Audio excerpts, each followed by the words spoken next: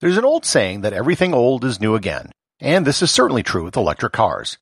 The recent surge in popularity of electric vehicles is technically a resurgence, because believe it or not, there was a time over a century ago when electric cars were more popular than cars with internal combustion engines. Learn more about electric cars, their history, future, as well as their benefits and drawbacks on this episode of Everything Everywhere Daily.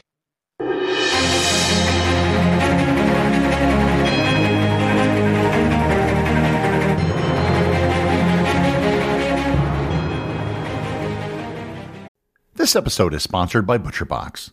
Several times I've mentioned the grass-fed and grass-finished ground beef and steaks that you can get from ButcherBox. This time, I'd like to tell you about their exceptional salmon and seafood. Most of the salmon that you might buy at a store is actually farm-raised. These salmon are fed a diet that isn't natural for salmon, and as a result, their flesh tends to be gray, not pink. To compensate for this, they're then fed a synthetic chemical to replicate the color of natural salmon. ButcherBox sources all of its seafood directly from independent fishing operations in places like Alaska, Maine, and Massachusetts. Everything is wild-caught and sustainably harvested with no added chemicals, dyes, hormones, or preservatives. The result is some of the finest salmon, scallops, cod, and shrimp delivered directly to your door. Sign up for ButcherBox today by going to butcherbox.com/daily. and use code DAILY at checkout and enjoy your choice of bone-in chicken thighs, top sirloins, or salmon in every box for an entire year. Plus, get $20 off. Again, that's butcherbox.com/daily and use code DAILY. Another day is here, and you're ready for it. What to wear? Check. Breakfast, lunch, and dinner? Check. Planning for what's next and how to save for it? That's where Bank of America can help. For your financial to-dos, Bank of America has experts ready to help get you closer to your goals. Get started at one of our local financial centers or 24/7 in our mobile banking app. Find a location near you at bankofamerica.com/talktous. What would you like the power to do? Mobile banking requires downloading the app and is only available for select devices. Message and data rates may apply. Bank of America N.A., member FDIC. This episode is sponsored by Audible.com. My audiobook recommendation today is Car Wars: The Rise, Fall, and Resurgence of the Electric Car by John Fialka. The resurgence of the electric car in modern life is a tale of adventurers who bucked the complete dominance of the fossil-fueled car to seek something cleaner, simpler, and cheaper. Award-winning former Wall Street Journal reporter John Fialka documents the early days of the electric car, from the MIT Caltech race between prototypes in the summer of 1968 to the 1987 victory of the Sun Racer in the world's first race featuring solar-powered cars. 30 years later, the electric car has captured the imagination and pocketbooks of American consumers. The electric car has steadily gained traction in the U.S. and around the world. We're watching the start of a $1 trillion worldwide race to see who will dominate one of the biggest commercial upheavals of the 21st century. You can get a free 1-month trial to Audible and 2 free audiobooks by going to audibletrial.com/everythingeverywhere or by clicking on the link in the show notes.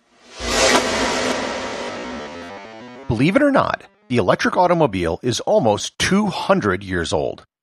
In 1828, a Hungarian priest by the name of Ányos Jedlik created a simple electric motor and may have created a device that converted it into motion.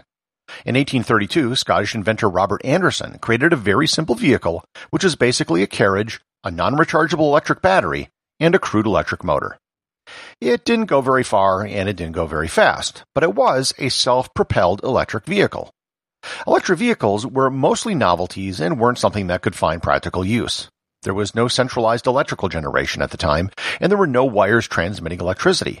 And moreover, every time you used the car, you had to get a brand new battery. It isn't believed that any of these very early vehicles actually ever carried a passenger. Many people in the mid-19th century created electric devices which moved, including prototype electric trains. However, the fundamental problem that electric vehicles ran into were poor batteries and very inefficient motors. The first big development came in 1859 by French physicist Gaston Planté, who invented the acid-lead battery. This was a breakthrough in that the battery could be recharged over and over. Even though there had been improvements over the years, this is still basically the same type of battery found in most cars today. In 1881, French inventor Gustave Trouvé created the first thing that we would probably recognize as an automobile. It was an electrically driven vehicle that could carry a passenger down a public street. Treville, interestingly enough, also applied his electric motor to a boat, thus creating the world's first outboard motor. In 1882, Englishman Thomas Parker produced a commercial electric vehicle. It wasn't until 1885 that German engineer Carl Benz invented the first internal combustion engine automobile, and the name Benz should ring a bell to anyone who is remotely familiar with cars. Throughout the 1890s, electric cars were far more popular than cars with internal combustion engines. Electricity was used for trolleys in many urban areas as well. In 1899, a Belgian rocket-shaped electric car named La Jamais Contente set the land speed record by breaking the 100-kilometer-an-hour barrier and reached a top speed of 105.8 kilometers per hour or 65.8 miles per hour. Ferdinand Porsche, another name you should probably recognize, also created an early electric car. In the first decade of the 20th century, electric cars were still more popular than gas-driven cars. However, there weren't really a whole lot of cars, period. A survey done at the beginning of the 20th century in the United States found that 40% of automobiles were powered by steam, 38% by electricity, and only 22% by gasoline. As electrification became more common, it proved to be a boon for electric cars. More people had electricity in their homes, which meant that they could charge their vehicles easily. Up until about 1912, electric automobiles had distinct advantages over gasoline-powered cars. Electric cars didn't require shifting gears. Electric cars didn't have to be manually started by turning a crank. The infrastructure for electricity was also more widespread at the time than the infrastructure for gasoline. Finally, gasoline-powered cars were loud and dirty. Most of all, an electric vehicle is vastly more simple than an internal combustion engine. It took years of engineering improvements and new innovations to get the internal combustion engine to a point where it was clearly more practical than an electric motor. And more on that topic in a bit. However, that did eventually happen. By the time the 1920s rolled around, gasoline-powered cars had taken the lead. The problem was electric vehicles were severely limited in the amount of energy they could carry. The battery's limited range meant they could only be used in cities. With improved roads, more people wanted to travel longer distances, and they wanted to travel faster. Electric vehicles had a fundamental hurdle that they simply couldn't overcome. Acid-lead batteries were very heavy and didn't have enough charge to operate a vehicle at high speeds or long distances. Gasoline-powered internal combustion engine automobiles became so dominant that electric cars all but disappeared. There was still some fringe interest in electric cars in the last few decades of the 20th century, and there were improvements in battery technology, but it wasn't enough to come close to making electric vehicles competitive with gasoline vehicles. Electric vehicles found a very niche market as golf carts and for use indoors where you didn't want to be emitting exhaust. So what happened? What changed that eventually made electric vehicles a viable option to compete with internal combustion engine cars? In a nutshell, batteries changed. Electric motors had improved throughout the 20th century, becoming ever more efficient, but they were mostly used for industrial purposes. That wasn't the change. In the 1990s, General Motors produced an electric car called the EV1. It had a range of 80 miles, and it took 7 seconds to hit 50 miles per hour. The batteries were nickel metal hydride. Within a decade of the EV1, the range, speed, and acceleration of electric cars almost tripled. In particular, it was due to the development of lithium batteries, particularly lithium-ion batteries. Today, lithium-ion batteries are in everything, including the device you're probably using to listen to this podcast right now. Lithium is the third lightest element on the periodic table. Compare that to lead, which is extremely heavy. If you've ever had to pick up a car battery, you know just how heavy they are. Lithium-ion batteries also have a very high energy density, high enough that they were able to change the equation and make electric vehicles once again viable. Just before, I mentioned that electric vehicles were vastly more simple than internal combustion engines. And they are. So much of what you have come to expect in owning a car just goes away with electric cars. An electric car is basically a battery and a motor. That's it. I'm grossly oversimplifying it, of course, but those are the two fundamental things that make the car go. Consider all of the stuff in a traditional car that is not in an electric car. For starters, you never need to change the oil, because there is no oil. There are no pistons that need lubrication, hence there is also no oil filter. There's no radiator, because you aren't producing so much heat, so there's no radiator fluid, no fan, no belts, and no hoses. Electric cars don't have gears, so you don't need transmission fluid, and nothing will ever go wrong with your transmission.